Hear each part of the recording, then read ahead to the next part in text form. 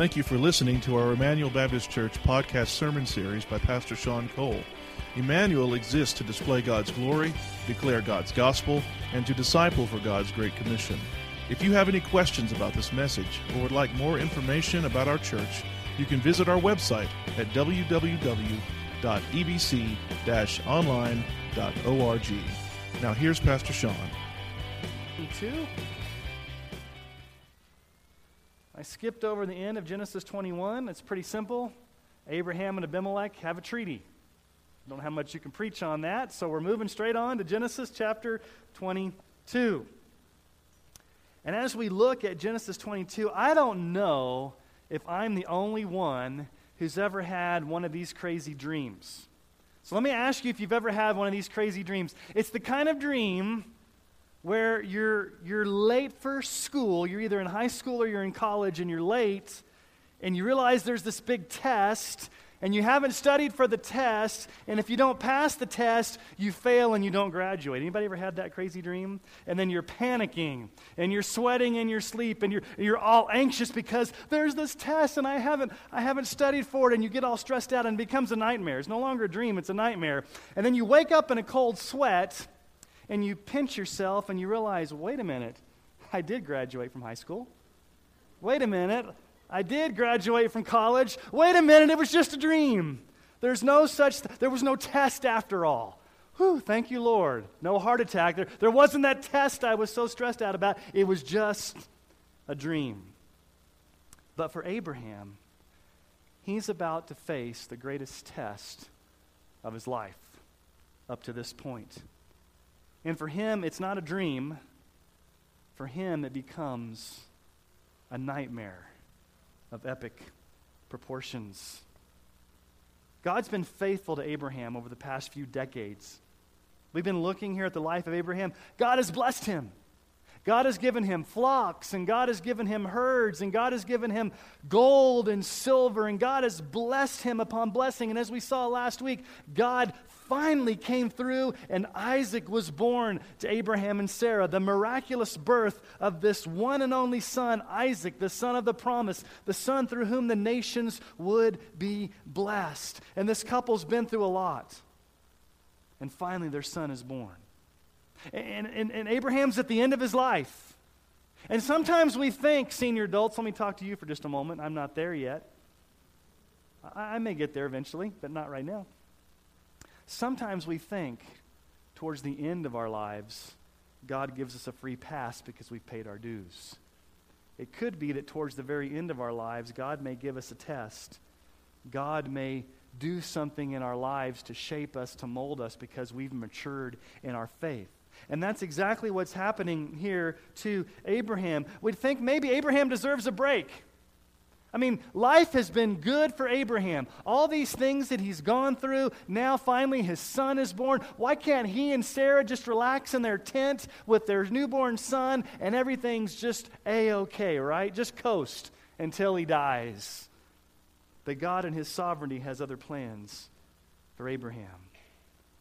So let's read this exciting story. This is my favorite passage of Scripture in Genesis. I love this passage of Scripture. We're going to relish it this morning. We're going to enjoy it this morning. We're going to dive into all the depth, the drama, and the theology that this chapter has to offer us. So let's just dive right in. Genesis chapter 22, verse 1. After these things, God tested Abraham and said to him, Abraham. And he said, Here I am. He said, Take your son, your only son Isaac, whom you love, and go to the land of Moriah, and offer him there as a burnt offering on one of the mountains of which I shall tell you. So Abraham rose early in the morning, saddled his donkey, and took 2 of his young men with him, and his son Isaac. And he cut the wood for the burnt offering, and he arose and went to the place of which God had told him. On the 3rd day, Abraham lifted up his eyes and saw the place from afar. Then Abraham said to his young men, Stay here with the donkey. I and the boy will go over there and worship and come again to you. And Abraham took the wood of the burnt offering, and he laid it on Isaac his son. And he took in his hand the fire and the knife. So they went both of them together. And Isaac said to his father Abraham, "My father." And he said, "Here I am, my son." He said, "Behold the fire and the wood, but where's the lamb for a burnt offering?" And Abraham said, "God will provide for himself the lamb for a burnt offering, my son." So they both went them together. When they came to the place of which God had told him, Abraham built the altar there and laid the wood in order and bound Isaac his son and laid him on the altar on top of the wood. Then Abraham reached out his hand and took the knife to slaughter his son. But the angel of the Lord called to him from heaven and said, "Abraham, Abraham." And he said, "Here I am." He said, "Do not lay your hand on the boy or do anything to him, for now I know that you fear God, seeing you've not withheld your son, your only son, from me." And Abraham lifted up his eyes and looked, and behold, behind him was a ram caught in a thicket by his horns. And Abraham went and took the ram and offered it up as a burnt offering instead of his son. So Abraham called the name of that place, "The Lord will provide." As it is said to this day, "On the mount of the Lord it shall be provided." And the angel of the Lord called to Abraham a second time from heaven and said, "By myself I have sworn, declares the Lord, because you've done this and have not withheld your son, your only son, I will surely bless you, and I will surely multiply your offspring as the stars of heaven and as the sands that's on the seashore, and your offspring shall possess the gate of his enemies, and in your offspring shall all the nations of the earth be blessed, because you've obeyed my voice." So Abraham returned to his young men, and they arose and went together to Beersheba, and Abraham lived at Beersheba. Here's the main idea from this text. Very simple, but yet profound. It's simply this: authentic faith, true faith, authentic faith, genuine faith trusts in God's provision of a sacrificial substitute. And what I want us to do this morning is I want to explore three things about this passage of Scripture. The first thing I want to do is I just want to look at the Scripture itself and just navigate us through the text. Look at the test. This is a test. The second thing I want to do is I want to go to the book of Hebrews and show you how the writer of Hebrews gives a commentary on Abraham's faith. And then thirdly, for this morning, I want to just laser point it to us. How does this apply to us? What's the application for us this morning? So let's first of all look just at the amazing test itself. This is a test. After these things, God tested Abraham. Now, how many of you here love pop quizzes? Nobody hopefully is raising their hands. Nobody loves to be tested, but this is a test. And life had been good for Abraham up to this point. I mean, things had been going well. Isaac is born. Isaac, as we saw a few weeks ago, had gotten 3 years old. He'd been weaned off his mother. They threw a big party. The plan was going very nicely. God had given him the son of the promise. The nation of Israel would soon be born through his son Jacob. Everything was going great until God called Abraham to do the unthinkable. And this story has shocked people throughout the ages. Why in the world would God call Abraham to sacrifice his one and only son? The son that he loves. Now we know it's not Abraham's only son. He had Ishmael. But it's the son of the promise. It's the son through whom the nations would be blessed. Isaac. And God says to Abraham, go. Go to this mountain. You'll know the mountain when you get there. Isn't that just like God? He's done that with Abraham from the very beginning. Back in Genesis chapter 12, God said to Abraham, get up, pack up, and go to the place I'm going to show you. And when you get there, you'll know. He says the same thing here to Abraham. The details are cryptic. The details are mysterious. Get up and go. A 3-day journey to this mountain. And when you get there, you'll know what you're supposed to do. You're to sacrifice your son. And think about Abraham's response. Look at what it said, verse 3. Abraham rose early in the morning. He rose early in the morning. Abraham didn't sleep in. Abraham didn't just have a family meeting with Sarah. He didn't negotiate with God. He didn't mull it over in his head. He woke up early in the morning to head out on that 3-day journey to sacrifice his son. Now that's active obedience. That's immediate obedience. That is strong obedience. He doesn't hesitate. He doesn't linger. And then it says he cuts the wood. Now, you guys that have cut wood before, you know kind of it's painstaking. You take the axe and you chop the wood, and I'm sure every time Abraham's chopping that wood, he's thinking, this is the wood that's going to be used to kill my son. And it probably wasn't, the text doesn't tell us, but I'm sure Isaac probably came out and saw his dad chopping wood and maybe he wanted to help. Hey, Dad, what are we doing? Are we going on a camping trip? What's going on, Dad? He cuts the wood. And then they set out for the place. The place. 5 times it's just called the place. This mysterious place, Mount Moriah. Now, where's Mount Moriah? We find out later on in the Bible that it's a famous mountain. It's the place where God appeared to David to build the temple. It's the later site of the Temple Mount. Some scholars believe it may even be where Calvary was. We really don't know. It's mysterious.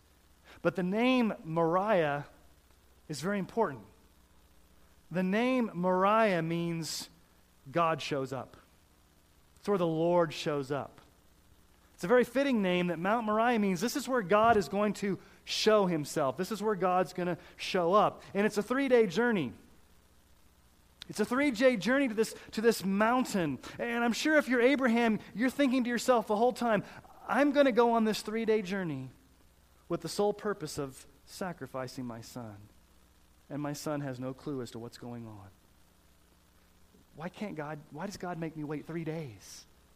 I mean, the pain, the sorrow, the angst that Abraham would have felt on this 3-day journey. The worst is yet to come. And he lifts up his eyes, and they get there. Verse 4, on the 3rd day, Abraham lifted up his eyes and saw the place from afar.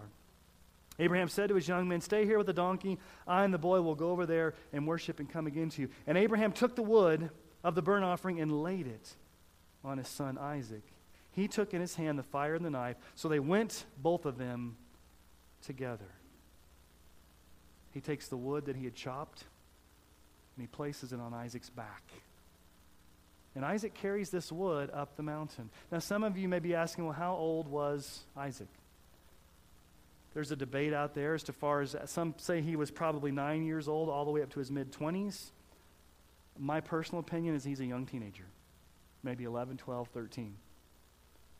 Old enough to carry wood on his back, but still young enough not to overpower his dad, because as we'll see in just a moment what happens. And then Abraham has in his hand a fire pot to keep the fire stirring so that he can actually light the fire. And in his other hand, he holds the knife. The knife that he's going to use to slit the throat of his son. Now think about the pain that's going through Abraham's mind here. He's climbing this mountain with his son, with the wood on his back, and he's got the knife in his hand, knowing that eventually he's going to have to plunge that knife into his son's throat. And then there's that ominous term there. Notice what it says there at the end of verse 6. So they went, both of them, together. They went together as father and son. Under normal circumstances, this would have been a fun trip. Hey, Dad, it's a camping trip. Let's go up in the mountains. Let's cut some wood. Let's make a campfire. Under normal circumstances, this would be an awesome time of a father and a son enjoying a camping trip up the mountain. But this is the last time the two of them would be together. The son that Abraham had been waiting for all these years, the one that was miraculously born to Sarah in her old age, the son of the promise, is now going to be sacrificed. And then the young boy's kind of naive, but he asks a very profound question. Hey, Dad, I've got wood on my back. I see you got a knife, got fire. Where's the sacrifice? Stinging words to his dad.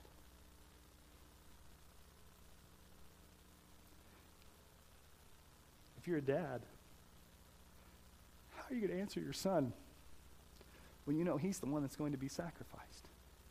The innocent boy. Dad, where's the sacrifice? Notice what Abraham says. Verse 8. God will provide for himself the lamb for the burnt offering, my son. And they finally reach the top of the mountain. And then the details almost seem to go into slow motion. Abraham builds the altar. I'm sure you have this old man scurrying around to try to find the rocks to place together to lay Isaac upon. And the text doesn't tell us, but I'm sure Isaac helped him gather the rocks.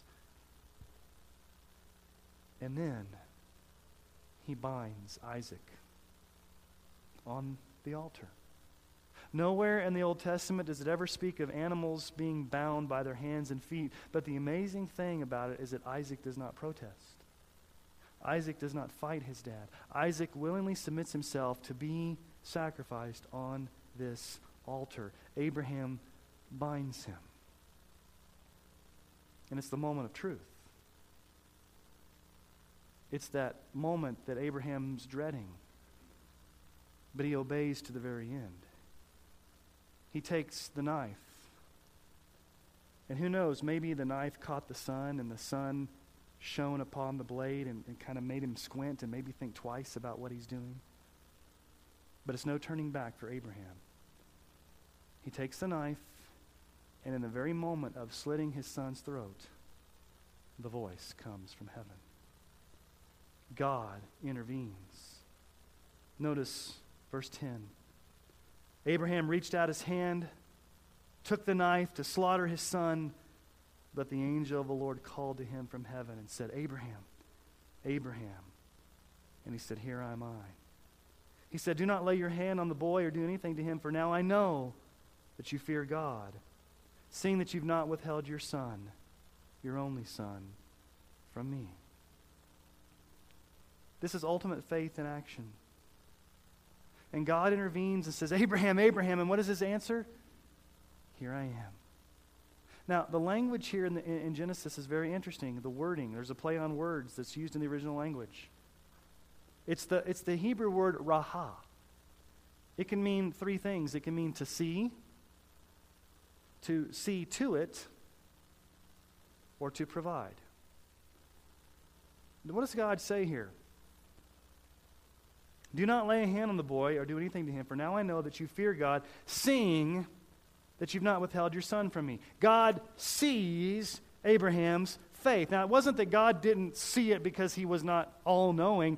In the sense of the test that God had given Abraham, he passes with flying colors. God sees that Abraham passed the test. But the word also means to provide or to see to it.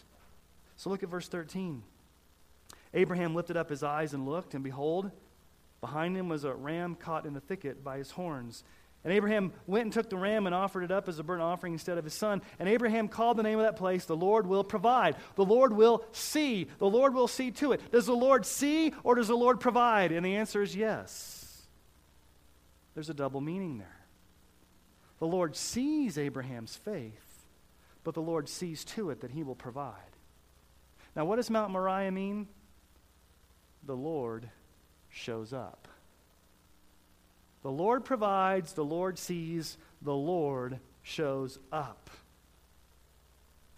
He's revealed. God shows up at just the right time and provides a substitute.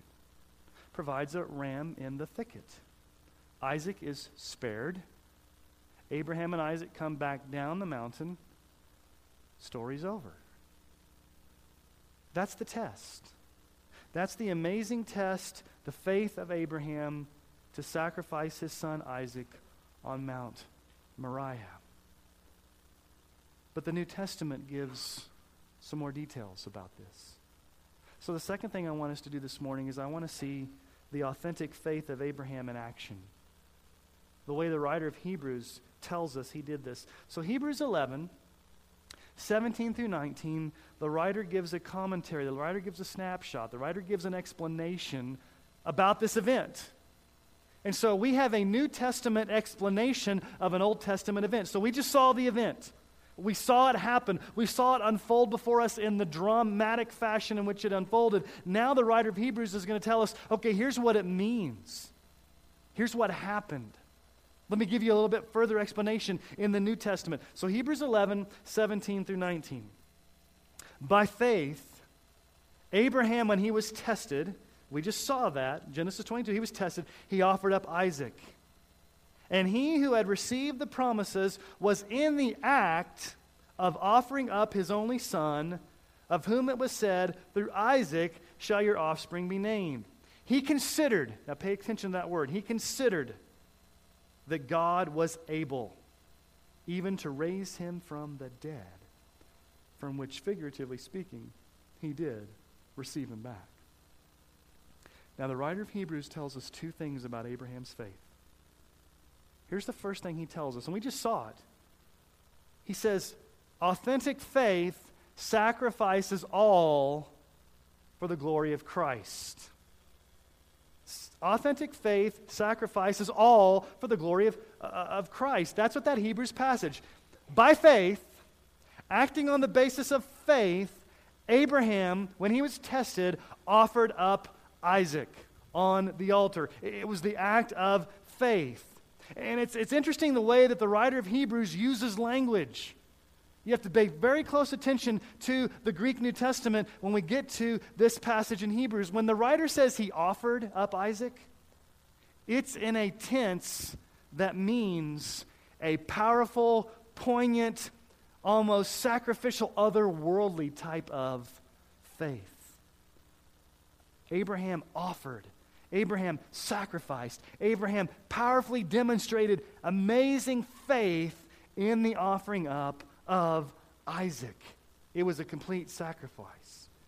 And we know that Abraham was willing to go all the way, because the ESV here translates it pretty good. He says, when he was in the act of sacrificing his son. And I can picture this in my mind. Can you not picture this story in your minds? I mean, you get to that point where Abraham, it's right there.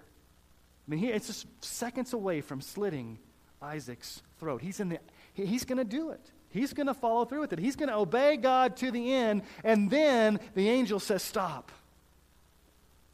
There was no turning back for Abraham. He was willing to go all the way with this sacrificial type of faith.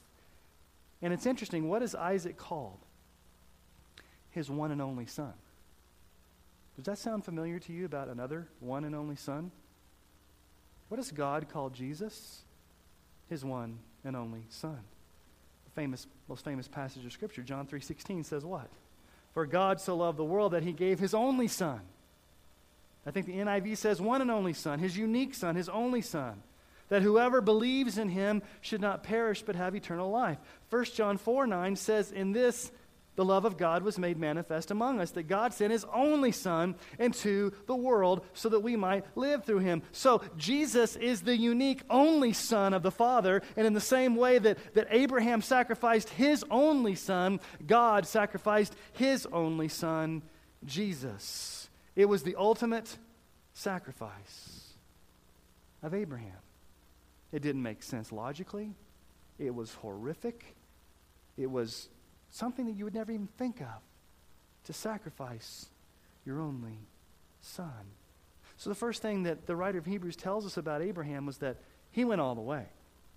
It was a sacrificial type of faith. He was willing to risk it all in faith and obedience to God. But the second thing that the writer of Hebrews tells us, it wasn't blind faith. It wasn't fatalistic faith. It was a faith that was based upon something. Here's the second thing that we see from Abraham. Authentic faith banks all on the character of God. In that Hebrews passage, what did it say? Abraham considered that God was able. Abraham considered. Now, the word considered there is a very important word. In the original language, it means to deliberate, to think about, to consider, to weigh the options, to truly think through. Abraham thought through, Abraham considered, Abraham realized, he came to that point of faith where he realized God is able. God is powerful. Now, this does not make sense.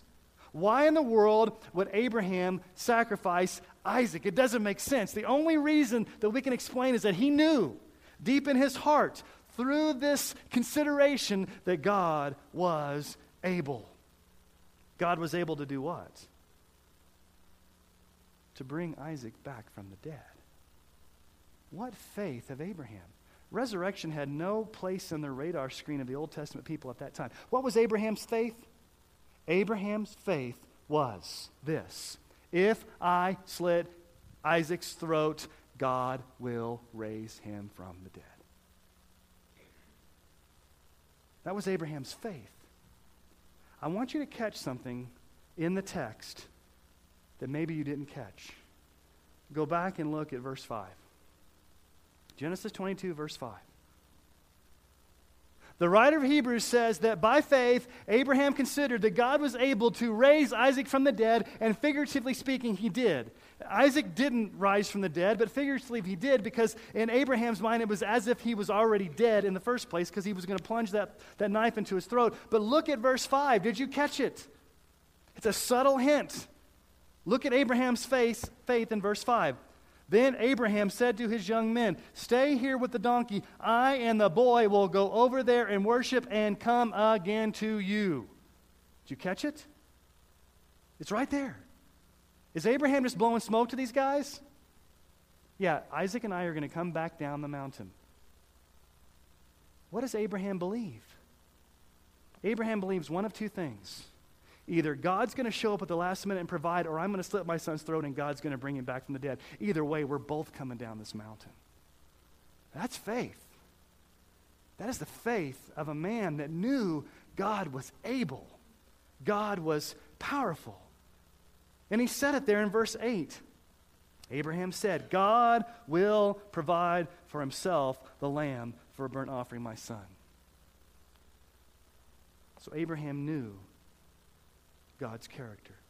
So Abraham's faith had two facets to it. It was this sacrificial, going all the way faith. But it wasn't a blind faith. It was faith in God's character. I know that God is able. God is powerful. I've mulled it over. I've considered it. God has proved himself faithful to me. And so I know that even if I kill Isaac, God's going to bring him back from the dead. Listen to what Paul says about Abraham in Romans chapter 4. 17 through 18. As it is written, "I have made you the father of many nations," speaking of Abraham, "in the presence of the God in whom he believed, who gives life to the dead and calls into existence the things that do not exist. In hope, he believed against hope that he should become the father of many nations.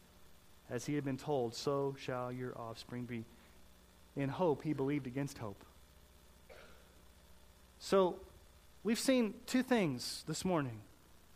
We've seen the story unfold in all of its dramatic detail. And then we see what the writer of Hebrews tells us about Abraham's faith. But let's make this more personal. Thirdly this morning, let's look at the application for us today. And it brings up a very crucial point, because up to this point, you may be thinking, "Whew, I'm sure glad that was Abraham and not me. God would never call me to go up and take my son and sacrifice him on a mountain and slit his throat. God would never ask me to do that." And in a way, yes, God's never going to ask you to do that, because you're not Abraham. You're not the father of many nations. You don't have the son of the promised Isaac. In redemptive history, this is a one-time event where God's not going to call you to go to Mount Moriah. God's not going to call you to sacrifice Isaac. That was a one-time thing that happened to Abraham and Isaac. But let me ask you a question. Will God call you to sacrifice something that's important to you for his glory? You better believe it. Will God ever call me to sacrifice what's most important to me? Well, let's let Jesus answer that. It's always good to have our Savior tell us the truth. Luke 14, 25 through 33. Listen to what Jesus says about sacrifice. "If anyone comes to me and does not hate his own father and mother and wife and children and brothers and sisters, yes, even his own life, he cannot be my disciple.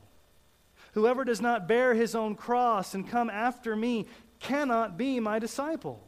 For which of you, desiring to build a tower, does not first sit down and count the cost, whether he has enough to complete it? Otherwise, when he's laid a foundation, is not able to finish. All who see it will begin to mock him, saying, 'This man began to build and was not able to finish.' Or Second illustration from Jesus. What king going out to encounter another king in war will not sit down first and deliberate whether he's able with 10,000 to meet him who comes against him with 20,000? And if not, while the other is yet a great way off, he sends a delegation and asks for terms of peace. So therefore, any one of you who does not renounce all that he has cannot be my disciple. Radical. Hate your family? Hate your life, renounce your life, take up your cross, follow me. Jesus, you've got to be joking. Now, does Jesus really mean we're supposed to hate our families? No. It's hyperbole. It's exaggerated speech. What he's saying is that no human relationship should have priority over Christ. And Christ here is calling us to radical sacrifice. He says, if you truly want to follow me, if you want to be my disciple, you've got to give up everything you have. You've got to renounce everything you have. You've got to take up your cross and follow me. You've got to have it all or nothing. It's got to be totally and supremely about me. And here's the problem with modern evangelicalism. I'm going to start to preach here for a moment. Most of the modern church will not call people to radical sacrifice because they're afraid of lowering the bar that Jesus has raised himself. Is Jesus mincing words here? No. Is he saying, I was just joking, it's not that radical? No. If Jesus calls you, he calls you to die to yourself, to take up your cross and follow him, and that may mean sacrificing a lot for the glory of Christ. But when it's Jesus that's calling you, you better obey because he's King of Kings and Lord of Lords. He doesn't mince words. He doesn't lower the bar. Jesus says it's all or nothing. Follow me, no holds barred. Sacrifice all for the glory of Christ. Consider my power. Come and surrender your life to me. Give up all rights to your life and come and surrender your life to me. Sacrifice for me. Give up all for me. Give up what's most important for me. Now at this point, some of you here are going, amen, I want to be there. And some of you are going, oh no, I don't want to be there. That's probably where most of us are, right? You mean Jesus is calling me to that kind of radical commitment? And some of you are like, I'm signing up. I'm ready to go. Let's go take the world for Jesus. I'm there. Others, you're like, I don't know if I'm ready to take that step of radical commitment. So some of you are either pumped and some of you are either deflated. And I want to talk to both of you this morning. Or maybe you're in the middle. I want to give you words of hope and encouragement. For those of you that are prideful, thinking, man, I can do this thing. And those of us that feel guilty thinking, I can't do this thing, let me give you the hope of the gospel. Much of modern preaching fails because here's what a lot of modern preaching does. I call it the B sermons. Be a better Christian. Be a better prayer. Be a better witnesser. Be a better communicator. Be a better parent. Be a better father. Be a better mother. Be a better Christian. Be. You've got to do better. You've got to go out and be better. If all of you Christians just would leave this place and be better, the world would be better. So you got to witness more. You got to pray more. Just go out and be better. Now, is there some truth to that? Yes. But that's going to beat you up. Because what's you're going to be thinking?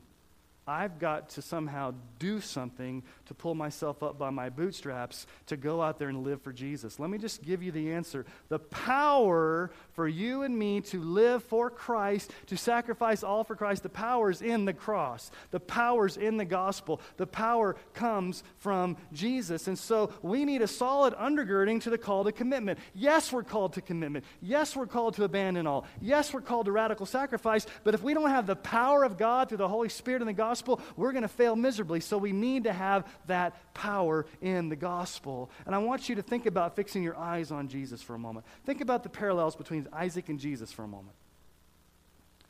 Isaac was born supernaturally at a birth that many people laughed at. What was his name? Laughter. Jesus was born supernaturally of a virgin that many people laughed at. Isaac had wood on his back that he carried up a mountain. Jesus had a cross on his back that he carried up a mountain. Both of them willingly went under the knife of their father to be sacrificed. But you see, Isaac came back down, prefiguring the death, burial, and resurrection of Jesus Christ. Notice verse 13 in our text.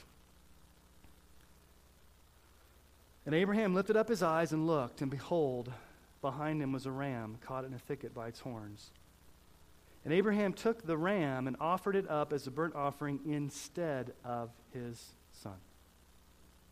Instead of his son. As a substitute for his son. In the place of his son. This is the first time in the Bible we have this real concept of a substitutionary atonement. The idea of one substituting for another. Isaac was spared that day. Who was killed instead of Isaac? A ram in the thicket. Isaac was spared. But God did not spare his own son. On the cross, Jesus was slaughtered. The Lamb of God who takes away the sins of the world was slaughtered on the cross. And think about how the Father bound Jesus willingly on the cross, and how Jesus willingly went to the cross, and how that was the will of the Father to crush his Son under the knife of crucifixion. Isaac was spared. Jesus was not. Listen to Tim Keller. He said, many years later, speaking of what we just saw, in those same mountains, another firstborn son was stretched out on wood to die. But here on Mount Calvary, when the beloved Son of God cried out, my God, why have you forsaken me?" there was no voice from heaven announcing deliverance. Instead, God the Father paid the price in silence.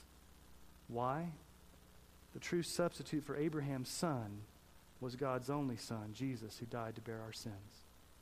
Think about the joy Abraham would have heard in that moment. Don't do it, Abraham. Stop.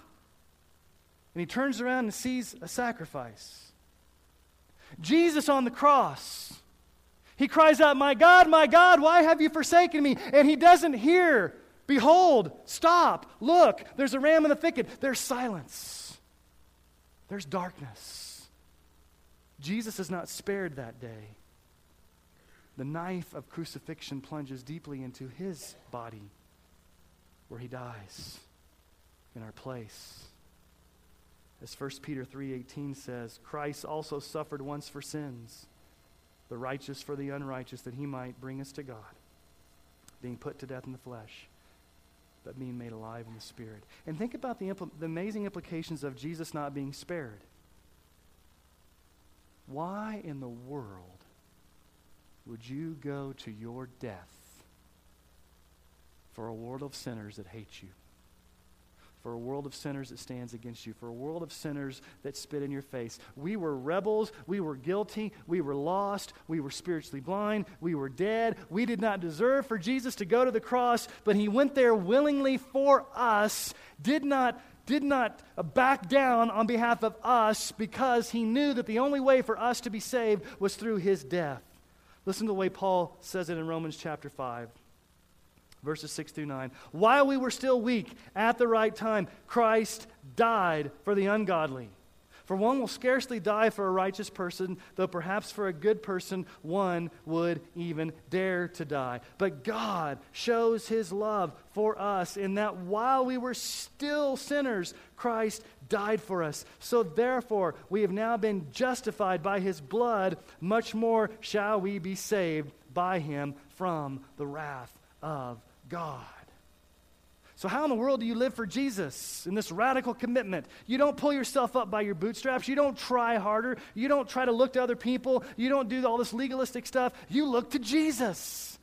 And when you look to the cross and when you look to Jesus, his power is more than enough to give you everything that you need for life and godliness. You have the power of the Holy Spirit in you. You've got the cross, you've got the death, you've got the burial and resurrection of Jesus Christ. He's changed your life. He's changed your heart. He's given you everything you need to live for him if you just keep your eyes fixed on him. Listen to what Paul says in Romans 8:32. "He who did not spare his own son," Isaac was spared. "He who did not spare his own son, but gave him up for us all, how will he not also with him graciously give us all things?" Powerful verse. Here's the point of this verse. Leave the verse up there for a moment. Leave the verse up there. What did God not do? God did not spare Jesus. So God killed Jesus in our place. He gave him up for us all. So what flows from the cross? What flows to us? What gift is given to us through the death, burial, and resurrection of Jesus? Paul says he will graciously give us what? You say it with me. Some things, all things. All things related to nuclear science? All things related to chemical biology? What's he saying here? Everything that you need to live the Christian life flow from the cross. Do you need grace? Do you need power? Do you need strength? Do you need stamina? Do you need patience? Do you need kindness? Do you need goodness? Do you need commitment? Do you need energy? Whatever it is you need in the Christian life, it flows from the cross. Because Christ was not spared, God can graciously give us all things through the power of the Holy Spirit. So every single Christian in this room can say today, I can do all things through Christ who strengthens me. Because of the cross of Jesus Christ, everything I need has come to me in His power in the gospel. Now I can go out and live in the power of that. And when I fail, I know that there's forgiveness. And when I need strength, I know God gives it. And when I falter, and when I fail, and when I sink, I just keep looking to the cross and realize that Christ's arms are wide open, ready to pick me up and give me everything that I need. Because of His death, He's given us all things. So the question I have for you this morning, do you believe this? Are you trusting in God's provision of a sacrificial substitute? Are you believing that Jesus Christ died in our place, took the holy wrath of Almighty God, so that you and I could be forgiven, we could be renewed, we could be cleansed, we could be made new, and live eternally with Him? And not only just a day in the future, but right now, today, He's given you everything you need. So let me ask you to bow your heads this morning. And I want us just to think deeply and praise God deeply that on that cross, God did plunge His knife into Jesus. Abraham did not plunge his knife into Isaac. There was a sacrificial substitute in the ram. But on the cross, God's knife of crucifixion pierced deeply into Jesus' body, where He bled and He died, suffering in our place. God did not spare Him so that through the cross we could have all things. So what do you need this morning? What's one of those all things that you need this morning? You can have it through the cross if you cry out to Jesus and ask Him. Do you need strength this morning? Cry out for strength. Do you need hope this morning? Cry out for hope. Do you need patience? Do you need direction? Do you need energy? Do you need stamina? Do you need to be able to forgive someone? Whatever it is that you need, if you're a Christian here this morning, you can cry out to King Jesus, and He can give that to you. Now, if you're not a Christian here this morning, and you've not trusted in this, and you know that you're not a Christian, your greatest need this morning is to be saved. So your greatest need this morning is to see your need for salvation and to realize that it was your sin that put Jesus Christ on the cross. And the reason He died was because you put Him there in your sin. And you can be forgiven of that sin. You can be saved from that sin. You can be cleansed from that sin if you repent of that sin and believe in Jesus as the only way to save you. And when you do that for the very first time, then all these things will flow to you. But the first thing you've got to do is realize your need and cry out to Jesus to save you. So wherever you happen to be this morning in your life, I don't know where you're at, would you take these moments just to cry out to Jesus? Maybe it's crying out and help me. Or maybe it's crying out, thank you. Or maybe it's crying out, I need you. However it is that you need to cry out to Jesus, cry out to Him this morning, and you will find His arms open wide to receive you. Arms that were stretched out on a cross. Freed. Come before you tonight, this morning, and we're so thankful that you did not spare Jesus. That you offered Him up. That the knife of your justice came into Jesus when He died on the cross so that we would never have to experience that ourselves. We could be freed from that judgment that comes. because of our sin. And Lord, my prayer this morning is that you would just minister to us in a very special way. And that spiritually and emotionally, maybe even physically this morning, needs would be met through the power of Jesus Christ and his gospel. And we come before you today, Jesus, and we admit we're a needy people. We have needs. And we're not ashamed to come to you with our needs. Because we know that you are the ultimate need meter. So Holy Spirit, would you do a deep work of grace in people's hearts to show them hope, show them forgiveness that comes through Christ. Lord, maybe you're calling us to some type of radical obedience. Maybe you're calling us to a deeper phase of commitment. And we're scared. We're not quite sure. Would you give us grace and give us hope and give us power and strength to obey like Abraham did? May we always keep our eyes upon you, Jesus.